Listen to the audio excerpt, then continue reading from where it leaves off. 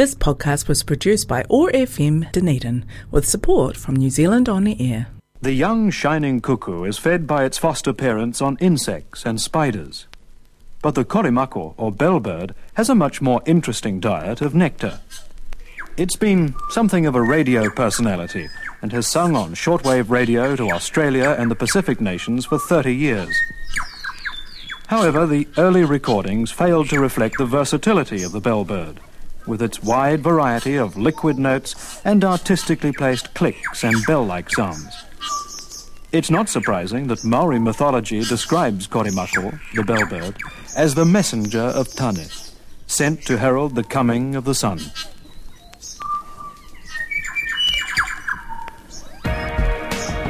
Community or chaos? We can construct and nurture community or fall into chaos.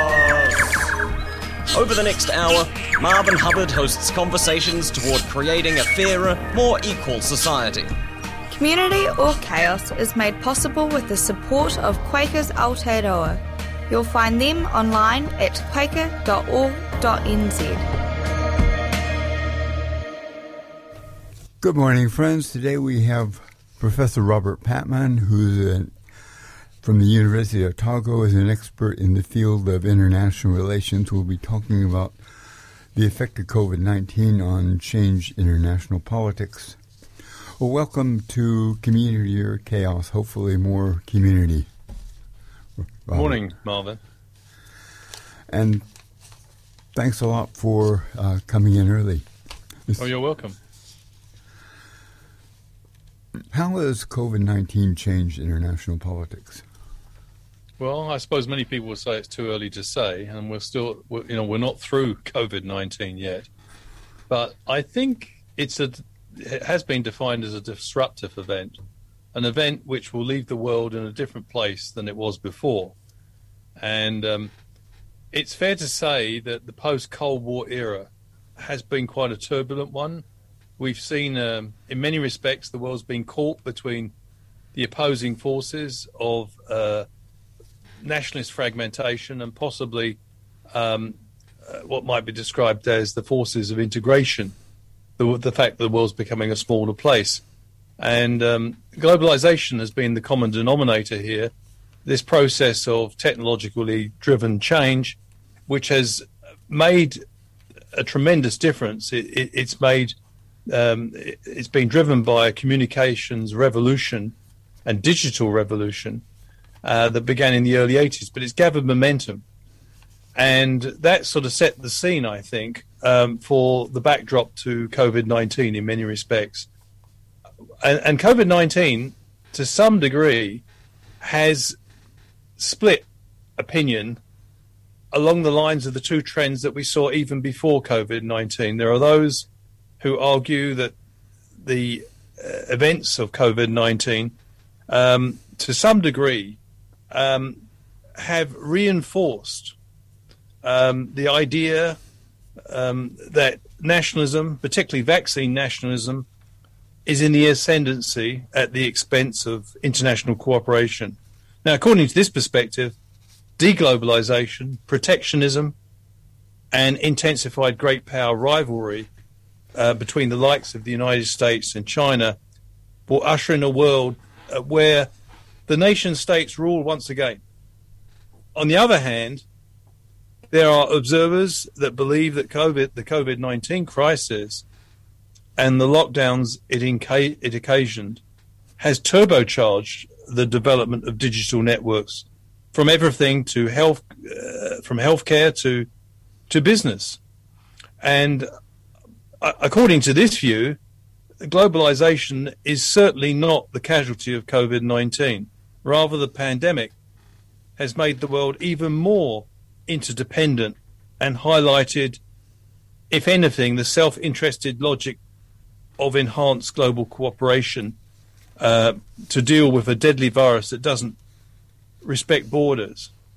And as we speak today, there's much concern about a new variant of COVID-19, Omicron. And to some extent, Omicron highlights the fundamental problem of the the response to COVID-19 by states. It's been a piecemeal effort, and it's allowing mutations to occur. And what it has exposed, what COVID-19 has exposed, is the complete absence of an authoritative global public health authority to deal with these problems which do not recognize boundaries. And, you know, COVID-19 is not alone in that sense. I think on balance, Marvin, the second scenario of the fact that kicking and screaming, states are going to have to learn to cooperate much more fully with each other, not because they wish to, but because they have no choice, because the problems they face, like COVID-19, climate change, transnational terrorism, the list goes on, are simply bigger than any one state, including superpowers, to fix. So when you're confronted with problems that by definition require international solutions, sooner or later, the logic of international cooperation will kick in, not least because of self-interest. Hasn't what's happened with the new variant, partly because both the drug companies and the nation states that could afford it have not put enough effort into the poorer countries, particularly Africa? And doesn't that make new variants more prone? Yeah, absolutely. I mean, you've put your finger on the key problem. And the response of many governments, when first confronted with COVID-19, if you look at the Trump administration in the United States, the Johnson government in the UK, the Orbán government in Hungary, the Bolsonaro government in Brazil, their responses were, first of all, to deny the problem, then concede it was a variant of flu, which would soon pass. Then they stressed their national exceptionalism, that no virus would bend their national character out of shape. And eventually, they had to concede they had a major problem. And they responded late with disastrous consequences. Most of them have responded. Yeah, I mean, I'm not sure Brazil's responded at all. Well, sorry? The politics of that's Brazil right. responded, but the leader of Brazil hasn't. But it's been disastrous. Yes, hopefully for him. But the problem, the issue you've raised is another one. Not only have we seen governments behave in idiosyncratic fashion to a deadly virus, we're lucky we happen to be in a country which responded, I think, reasonably quickly, and also took on board healthcare expertise, public healthcare expertise, fully listened carefully to that advice. We also showed a willingness to learn from the experience of other countries, such as countries like South Korea, Taiwan, Hong Kong, which experienced this before us and dealt with it successfully. We learned from them. And so that was important. Interesting thing about this crisis, Marvin, is that New Zealand has looked to East Asia rather than Europe or North America to how to deal with COVID-19. But you're right. The question you've pinpointed is that the inequality that exists between countries in the world, between the haves and the have-nots, that inequality is certainly being accentuated by COVID-19. At the moment, you're probably following the discussions around the outbreak of Omicron, and South Africa has argued that it did everything right, that it found out, it has quite an impressive healthcare capability, not least because they had to deal with HIV for many decades, and it identified this problem. And they say they're now being penalised for a problem which was already present in other countries, but people are behaving as if it's just come out of South Africa. So that's their claim. But I think the other thing to note here is a country like South Africa, about 23% of the population have been vaccinated. And also many sub-Saharan African countries, the average is 7%. Now in New Zealand, we're approaching 90%. So it shows you the lack of resources, the fact these countries weren't able to order supplies of vaccine way in advance like many developed countries because they don't have the sort of resources, shows that, in a sense, it shows the tremendous inequality in real terms that exists. And it does become, when you've got something like COVID-19, such inequality is sometimes also an expression of a matter of life and death. It also shows, to a certain extent, in some, or for instance, in America, the inequality within a country. Oh, yeah. Yeah. I mean, America has lost, 750,000 people. And that's a tragedy for the richest country in the world. It's a tragedy. I mean, Britain's a tragedy that the United Kingdom has lost more than 150,000. We're not making these points to derive any satisfaction. But what, as I say, to me, if you look in the big picture here, we are increasingly confronted as a international community. We are increasingly confronted with problems which are too big for nation states to fix. There's no unilateral solution to COVID-19. And I think one thing is quite clear, that neither superpower came out of the COVID-19 crisis with much credit. Both of them blamed each other for a virus they could neither control nor resolve. So, in a sense, we need to think about authoritative international institutions which have got the ability to reduce this, to deal with this problem quickly, because I think it was the Prime Minister, Jacinda Ardern, made the point, and I think it's a good point, that with COVID-19, no one is safe until everyone is safe. Unfortunately, we have no institution which can ensure that, because we have no global institution that can deal with that problem. And the same with climate change. Technology may give us tools and so on, but whether we accept internationalization and what drives it and what purpose we use for it, that's a political question, isn't it? Yes, and as I say, the way international affairs has been organised has been along the lines of compartmentalisation, nation states, and we can't expect that process to change in the near future. But what we can expect is governments to increasingly recognise that they're limited in their capacity to deal with problems, and it's smarter to pool their resources with other countries to sort out a problem which is haunting all of them. And this is, of course, quite a big paradigm shift, but nothing, if you think about it, there's nothing wrong with evolution in international affairs. Why should it say, why should we stick by the rigid notion that nation states run the world when they clearly don't, when they're confronted with problems which are much bigger than them? And that is one of the challenges that we face. Many young people are much because they've lived in the internet era from the word go, don't see the world in such compartmentalized terms. And so I would be very surprised if we do not see an evolution generally in the post-COVID-19 era, or even during it, in the next few years, because certainly it seems to me that the world's simply not going to be the same after the COVID-19, and there's no point in pretending we can go back Brexit to actually the previous brought out situation. The generational divide, didn't it?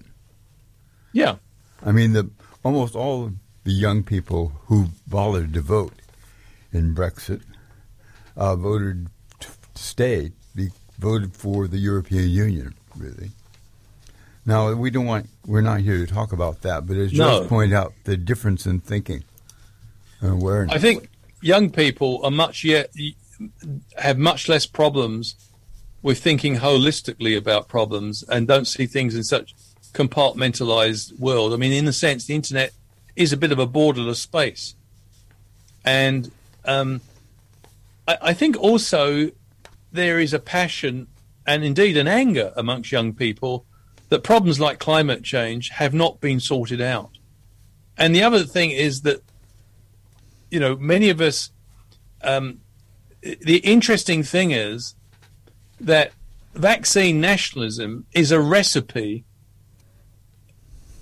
for prolonging this current crisis and also ensuring there'll be more mutations of a deadly nature. One of the reasons there's more mutations like Omicron is the fact that we've been relatively slow to deal with this problem. I don't mean just New Zealand, I mean everywhere. Yeah. And of course that all the time increases the prospects of another mutation. What role has Jacinda Ardern played on the world stage, and what more can she and other leaders of small and medium-sized nations do to fill the leadership vacuum left by the superpowers who seems to have dropped the ball? I think there's considerable scope, not just for New Zealand, but for a number of other small and middle-sized countries. What's happened is an opportunity has opened up. How's it been created? In the post-Cold War era of the last 3-4 decades, countries which are really big, such as the United States and China, and to a lesser degree Russia, they certainly had the capacity to act unilaterally using their national resources. What they don't have the capacity to do, though, is to deliver success. There's few examples of successful unilateral action in the post-Cold War era. And that means that superpowers can block international solutions. Most of them have, in fact, all three of them, the ones I've mentioned, plus Britain and France, have the capacity to wield the veto in the UN Security Council. So they can act as spoilers. They can block international solutions they don't like, but they can't actually put anything in the place of those international solutions. And so we're falling between two stools in this world. We're getting the worst of both worlds. We're blocking in. We haven't got the machinery for effective international resolution of problems, but unfortunately, no nation states can step up to the plate and say, "Don't worry, guys, I'll fix it for you." None of them can do it. So we're in a bit of an international transition. Now, this has created an opportunity for the small and middle players to play a much bigger role, because these problems we're talking about, like COVID-19, climate change, transnational terrorism, because those problems by definition require international solutions. That means the smaller players and the bigger players are part of that solution. And the question is, however, is whether they're going to take that opportunity that's now emerging. There's a couple of, I think, interesting things. In July 2021, New Zealand Prime Minister Jacinda Ardern chaired an extraordinary meeting of APEC leaders to focus exclusively on COVID-19 and to secure recognition in Miss Ardern's words that nobody is safe from this virus until everyone is safe. In other words, the Prime Minister had used her chair of APEC to initiate an extraordinary meeting which she reminded all present, including the United States, China, and Russia, that they can't afford to be shilly-shallying and spurning multilateral cooperation on an issue they couldn't fix. Then at a more recent 2021 APEC economic leaders meeting, Prime Minister Ardern underscored the persistent challenges brought about by the pandemic and reaffirmed the benefits of multilateral cooperation in addressing them. The other thing we should note, which is related to this challenge for small and middle powers, is that quite apart from these examples, we've also seen in another sphere, that is transnational terrorism, an example of a small player, which is New Zealand, cooperating with a middle power, France, to pursue what was called the Christchurch Call, an initiative to curb online extremism. Now, what was important about this, Marvin, is that 55 countries quickly signed up to an initiative launched by a small and middle-sized power, and initially the United States under Mr. Trump spurned it. But the Biden administration now has signed up to it. So this is a precedent of where two smaller players in international affairs, New Zealand and France, have taken initiative because the bigger players were not prepared to do it. And eventually the bigger player said, yep, I'll have a piece of that. I'll join that initiative. So I don't think the United States, China, and Russia have a monopoly on international initiative to solve problems that are confronting many players. Do you think that with the new leadership in Germany, they'll take more? The European Union may take more initiatives, or is that hard to say? Very difficult to say. The European seems to be quite divided in many respects at the moment, and I think COVID-19. You just look at a country like the Netherlands, which has been a very stable, constructive player in the EU, has been experienced very big demonstrations against lockdowns and vaccination. And I think Germany also has struggled on that front. But yeah, the hope must be in the long term that the EU can show some leadership on issues like COVID-19, climate change, because these are problems which, whether we like it or not, are going to impact on us. They're not problems that can be safely ignored. And science and respect for professional expertise in the relevant areas is very important.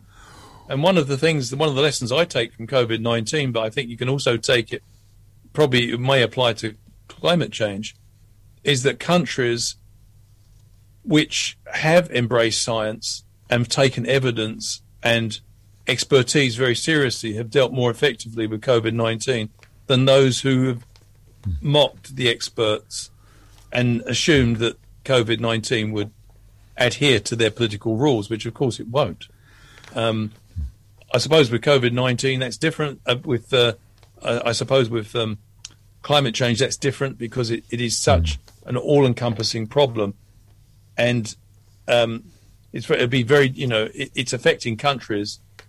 I mean, the cruel thing about climate change is it is most affecting countries which have done the least to contribute to the problem, as you can see in the Pacific area. I was quite surprised, and I think you may have been too, with the outcome of the elections in Chile. Yeah. That's interesting, isn't it?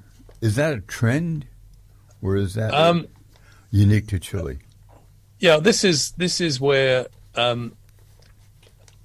Antonio Cast won the Jose Antonio Cast, the far right candidate, who's a Trump supporter, also a big Pinochet supporter,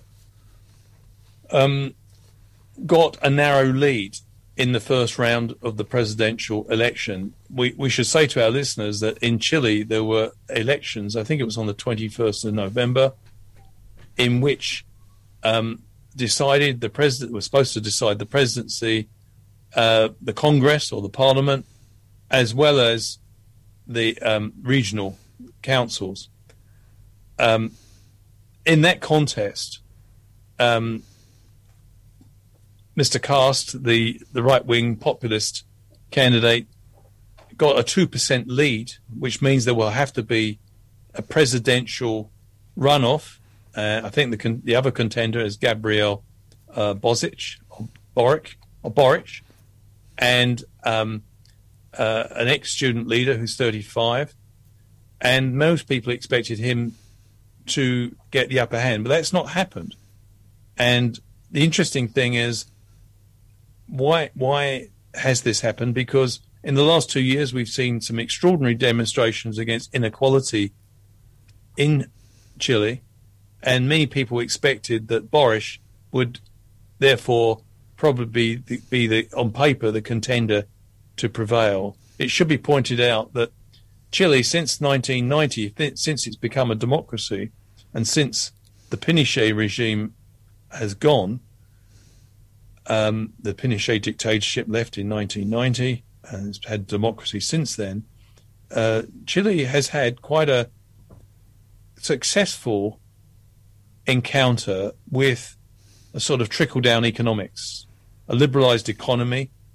And, of course, this is, from New Zealand's point of view, this is one of the most important countries in Latin America because it's a country where New Zealand has had a long-term diplomatic presence, and also it's a country where Fonterra are present, and there's quite substantial New Zealand investments in Chilean agriculture. So the country has certainly, in the last 2 years, undergone demonstrations and protests, and those protests have been over two things. One I've already mentioned, which is unequal access to education and healthcare, where many Chileans believe it was largely determined by financial means. And a second factor, which has intensified the demonstrations, has been COVID-19, which in many respects has highlighted the problem of inequality within Chile. Many people affected by COVID-19 have not been able to get the same sort of healthcare to those who have private healthcare insurance. So, there was a low turnout, fairly low turnout for a presidential election, wasn't there? Sorry? Fairly low turnout, I believe, about 47% or a little lower. Yeah, and of course, this result may have the effect of galvanizing people.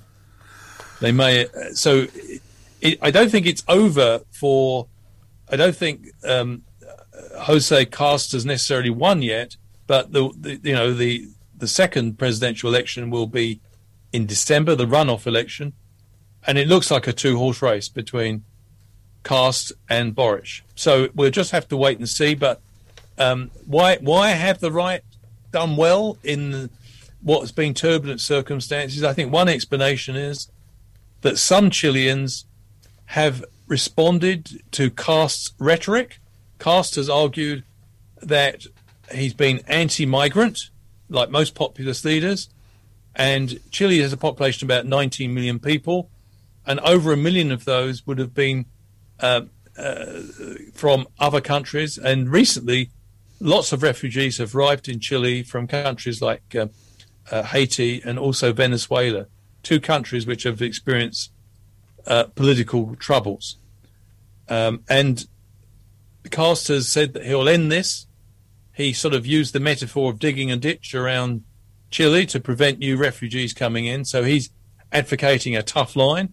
He's also saying that Chile has been handicapped or held back by these constant protests, and he wants law and order. Thirdly, he's promised to bring economic stability. So some of these promises may have struck a chord with Chileans who have blamed the protesters for the country's problems. And in a set, so if it might, for some Chileans with quite long memories, they would recall that for much of the post-Cold War period, Chile has enjoyed, compared with most Latin American countries, pretty good economic growth. And they may believe that's all at risk now, particularly if the country takes a more left direction. And so that Cast may have been able to exploit those concerns amongst some Chileans, if you like, the haves, that they may be what they have worked for may be at risk, and he may have exploited that sense of grievance and vulnerability. One of the things you find around the world is that the haves are more likely to vote than the have-nots. Well, that may also have a lot to do with the result we've just seen in the first round.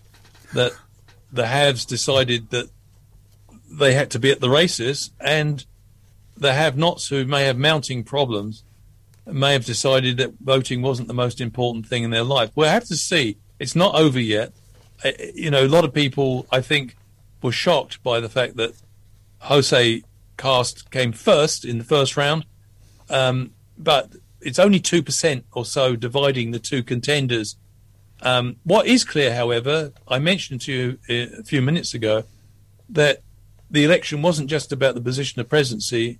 It was about the Congress, the Chilean Congress, and also regional councils. And what is clear there, Marvin, is that there has been some impetus towards the right in the new representation of the Congress and regional councils, which means even if Boris stays a comeback in the second round and gets the presidency, he could find that a lot of his plans for transforming Chile, to increase the public healthcare sector, to improve access to public education, could be thwarted or stymied by a more conservative legislature. Does the legislature or parliament have elections more often than the presidential election? I'm not sure of that. I know what. No, I'm not sure. I'm not a Chilean expert, so I think I'd have to defer on that one. Okay. Well, I'm going to play some music and then we'll come back. Sure.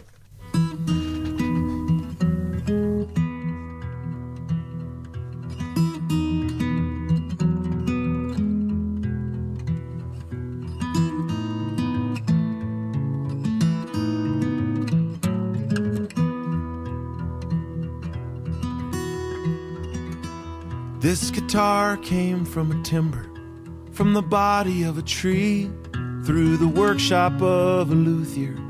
Now it's on loan to me, and it's good company after dinner, and it fits my hands just fine. But someday another singer with a pair of hands like mine will coax out songs much prettier, still hiding in its strings, and sing stronger, braver words than I could ever sing.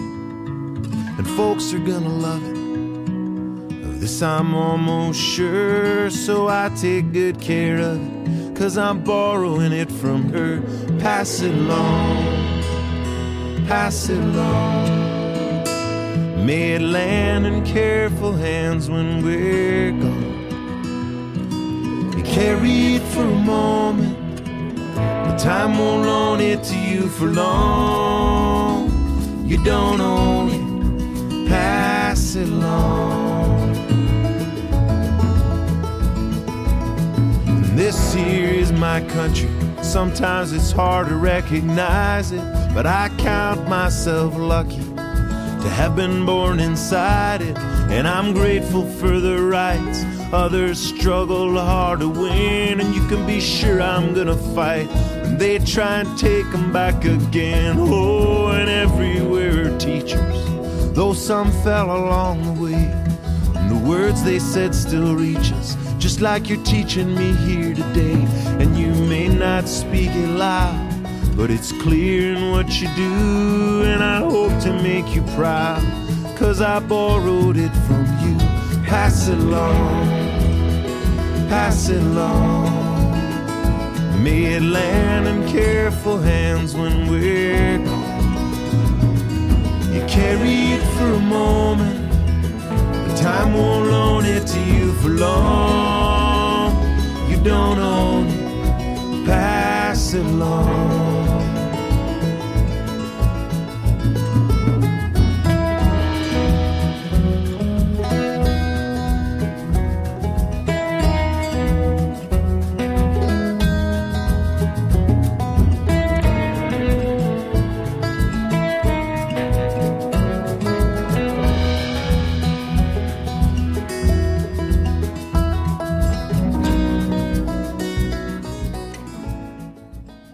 We're talking with Professor Robert Patman, an expert on foreign affairs from the University of Otago, and you can podcast this by going to oar.org.nz and then going to podcast, then going to Community or Chaos. Well, we've been talking to some extent about politics as well as COVID-19. It seems to me that fear is an element that is most destructive of democracy. Could you comment on this? I've just got sorry, Marvin, there's a helicopter in the background, so I didn't get your question. Oh. It seems to me that fear is an element that's most destructive of democracy. Could you comment on this in terms of COVID-19? Fear, yes. And also the exploitation of fear. Yes. But I think that's true. But in a sense, I suppose one of the frustrations of COVID-19 is not just the fact that fear is present, and that's quite a natural response to something as deadly as COVID-19, but also the fact that some people, a relatively small number in the case of New Zealand, simply disbelieve the science and believe that there's a conspiracy going on whereby the government is trying to, through COVID-19, implement some sort of agenda. And that's very disappointing, that people believe, they simply say quite honestly, I just don't believe it. And if you got onto an aircraft, if you were a passenger in an aircraft, you want to be satisfied that the person flying the aircraft had practical training, so that you could have a reasonably safe flight. And yet, with something like COVID-19, there's some people voicing opinions on the internet whose experience is confined to the internet. They're not medical experts, and yet a lot of people are believing them. And that worries me a lot. And we seem to be living in a conspiratorial age in some respects. And it's very important that leaders in particular show courage and also use science to make sure that they do not pander to such sentiments. But, yeah, so I think certainly there's fear. But when we talk about fear, it's not just fear of the virus. There's fear of the government has been mobilized in some democracies by some actors which are saying that the government is using COVID-19 to do terrible things. I've heard commentaries in New Zealand from some mainstream, reasonably mainstream, sources talking about the unacceptable lockdowns as if the government has imposed it for some reason to punish people. Well, the reason the lockdowns were occurred is because we didn't have a vaccine initially, and it was the only way to contain the spread of a highly infectious virus. And I think one thing is clear.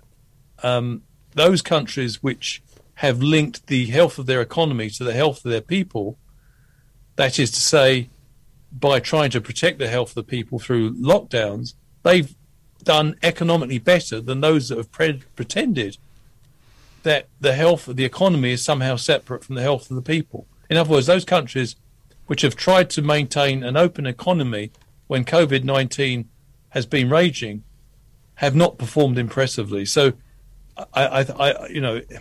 it's certainly, fear is a worrying aspect of this crisis. But I think the fact that conspiracy theories, which have no evidential base and yet have quite a wide circulation, highlights, I think, that the social media, which in many respects is wonderful because it means communication can be extended in a fashion which has never been done before, is susceptible to people who have their own agendas, and actively discourage people from getting vaccinated. We've been through times in the past where fear has played a major role. And one of the attributes it seems to me, of Jacinda as Prime Minister is she's done a lot to encourage people and to avoid fear. And haven't we also in the past, in the 1930s, we had economic crises and political crises where where fear was a big thing. And it seems to me that people like Franklin Delano Roosevelt and Michael Joseph Savage did a lot to. Their success was partially due to the fact they were not only had plans for what society needed, and we had the courage to introduce them, but they also had the ability to overcome fear in the population. Yes, I think it was Roosevelt, wasn't it? The only thing we have to fear, the fear is fear itself. That's right. And I think you're right. It's important, but I think what was significant about people like Savage and Roosevelt was that they did not only show a willingness to address problems, but they also took active steps which reduced people's fears. For example, in New Zealand, the establishment of the welfare state. For many people, what was frightening about the Great Depression was the fact that people lost their jobs and no longer had the means to feed their families. With the creation of the welfare state, that reduced anxiety quite considerably. At the moment, fear is perhaps ramped up quite significantly in the world. And we don't have a global mechanism at the moment. The World Health Organization is essentially an interstate organization and is subject to funding from states. So, yeah, I mean, that's a bit of a failing. But there was also great fear, it's often forgotten, during the Cold War. And one of the biggest shadows that hung over the Cold War was the ever-present possibility, until its termination, of a nuclear Armageddon. And the Cuban Missile Crisis, the Yom Kippur War, and what was called the crisis of 1983 in Spitsberg, all occasions where the world toppled or was teetered on the brink of nuclear war. So that was a major issue. With the end of the Cold War, we've had some quite significant problems with the end of the Cold War, but we shouldn't lose sight of the fact that the prospect of a global nuclear war, an unfettered nuclear war, which would result in the destruction of the planet, that prospect has thankfully receded. I think that's one of the places where New Zealand has also shown leadership. Yes, and I think one of the challenges for countries like New Zealand and middle powers like France and Germany and others, and Australia, Canada, is actually to get out of the habit of expecting great powers to sort out their problems for them, because they can't. And that in a sense causes alarm, but it also causes hope, because it means that the smaller and middle powers can play a much more constructive role in international affairs. And the question is, though, whether we're going to step up to the plate. And I think the signs are mixed. We've seen some encouraging signals, which I alluded to earlier at the APEC meeting, and also with respect to the Christchurch call. But it is a major challenge, and it means that New Zealand and others, they can't do it on their own, but they can act collectively in a way which they express support for issues which they see as long neglected. Some issues, however, even if the middle powers and the small powers get involved, cannot be fixed by their involvement alone. We face some institutional obstacles, such as the fact that 5 countries in the United Nations Security Council have a privilege that no other countries have, which they can veto anything they don't like, which means that they can block anything they don't like, and that means that there is a whole that has rendered the institution dysfunctional. And we've been talking about how these problems, like climate change, like transnational terrorism, like COVID-19, are too big for nation states to solve on their own, or even in coalitions. and yet we don't have the machinery to deal with these problems. And we have to look hard at some of the institutions we do have to see how we can make them more functional. And that's one of the challenges that we face. What do we have in the way of efforts to get rid of the veto of the five great powers in the UN? Well, I think there's been, when New Zealand was on the Security Council 2015, 2016, it tried to maximize support for its position by trying to persuade, and the French have taken a similar position, trying to persuade the veto-wielding powers to rein in the use of the veto to issues which concern just their pure national interest. But the problem is, superpowers tend to define their national interests as being far removed from where their nation is actually located.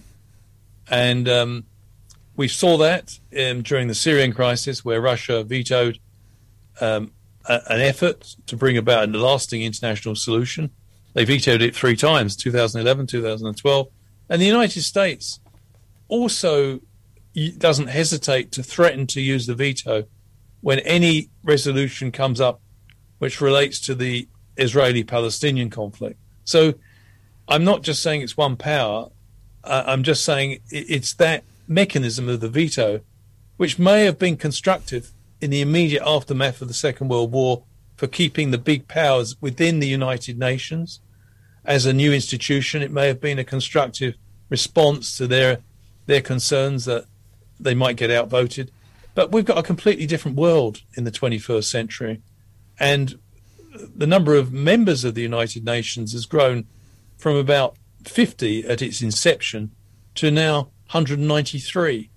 Also, there's a number of countries which are not represented in the UN Security Council, which by any measure should be having much more institutional influence than they currently have. So I think that the UN is in need for a long due overhaul. And we need to have a more functioning United Nations, and simply because we are confronted with these problems which exceed the capacity of nation states to solve. And so international cooperation must be the way forward.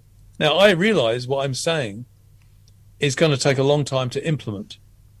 And possibly it may be 2 decades before the superpowers finally acknowledge that they have only limited capability to deal with many of the problems that confront them and other states.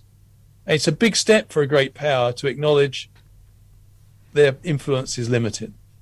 It's easier for a small country like New Zealand or even a middle power to concede they do not control their destiny. But for a country like the United States to concede that it's dependent on other countries and it doesn't control its destiny cuts across its national ethos of being a sort of shining city on the hill where everything can be achieved by hard work and determination. And unfortunately, or fortunately, depending on perspective, we now live in a world which is, whether we like it or not, interconnected, and where many of the problems do not respect borders. And that is a qualitatively new situation. And some of these problems are quite urgent. So there's going to have to be some hard thinking amongst the great powers. But the people who wish and recognize the need for change in the United Nations, do they have compromises that might be acceptable to the great powers? It's difficult, isn't it? Yeah. I think France has hinted that all those with the veto jealously guard it. And sometimes people throw up their hands and say, well, look, they're never going to give up that privilege, that perk. And that is a lot of truth in that. Self-interest rules. But it depends how you look at it. Over time, it may be that as these problems multiply, which can only be resolved internationally, then there may be a recognition that we do need to have a more functional UN Security Council. Most of the world's major problems at the moment in security terms are being neglected because of the way the UN security function operates, which is not the purpose of the organization. The purpose of the organization is to create, to uphold peace and security, not undermine it through its dysfunctionality. So there's some issues that have to be dealt with. But I'm of the view, Marvin, that the great majority of countries in the international system, I'm talking about 190 here, maybe 188, may have to ask for the veto-wielding members of the UN Security Council. I mean, this is an institutional form of inequality in itself. They may have to be asked to present themselves to the General Assembly to explain why they have to have this exclusive power of veto and no one else can have it. All right. Has New Zealand and other countries learned that we need to change our responses to other problems from COVID-19, that sometimes the nation state needs to take an initiative for things like inequality and other problems nations have, that we can't just leave it to the market? I would hope so. We're a relatively young species, aren't we, human beings? And we've been in settled societies somewhere between 7 and, I believe, 9,000 years. And one would hope that we progress as time goes on and that we don't keep repeating the same mistakes. In other words, that we can learn from the past as opposed to being doomed to repeat the bitter experiences of the past. As I speak to you, there's something like 32 wars going on around the planet, most of which are internal conflicts. I think there is the possibility that in the 21st century, we do begin to deal with some of the problems. It's a paradoxical era because never before, we have the potential now to create more wealth than ever before. And yet, if we look around the world, a population of about 7.5 billion people, there's about 800 million to 1 billion which live on less than $4 US dollars a day. So clearly this is a major problem. And you could argue, that life is unfair. It's always been that way. And that's true to some degree. But we also have to take on board that as the world becomes more interconnected, those who have been disadvantaged have the ability to affect, through their actions, those who have done very nicely, thank you, out of the existing situation. And that's expressed by the number of refugees we now have in the world. Something like in excess of 60 million people, refugees. And many countries are getting very nervous about the problem of refugees. We've seen tensions recently between Britain and France in Europe over people trying to get into Britain through boats. And what we're not hearing, however, from Britain and France is how can we create a world where people are not fleeing from their own governments? For many people in this world, the biggest sources of abuse in their life are their own governments. Okay, you're saying that we can learn from the past and improve. I think so. I mean, I don't think it's going to be that's a good place. Straight line progression. I think it's going to be zigzags. Okay. It may be 2 steps forward and 1 back. I do think, however, I have the great privilege, Marvin, as you know, of teaching lots of young people. Okay. And I'm really convinced that they have both the passion, the intelligence, and the skills to make a real difference in the future. That's a good place. And not just in this country, but elsewhere. And that's a good place to end. Yeah. On that note of optimism. Thanks a lot, Robert.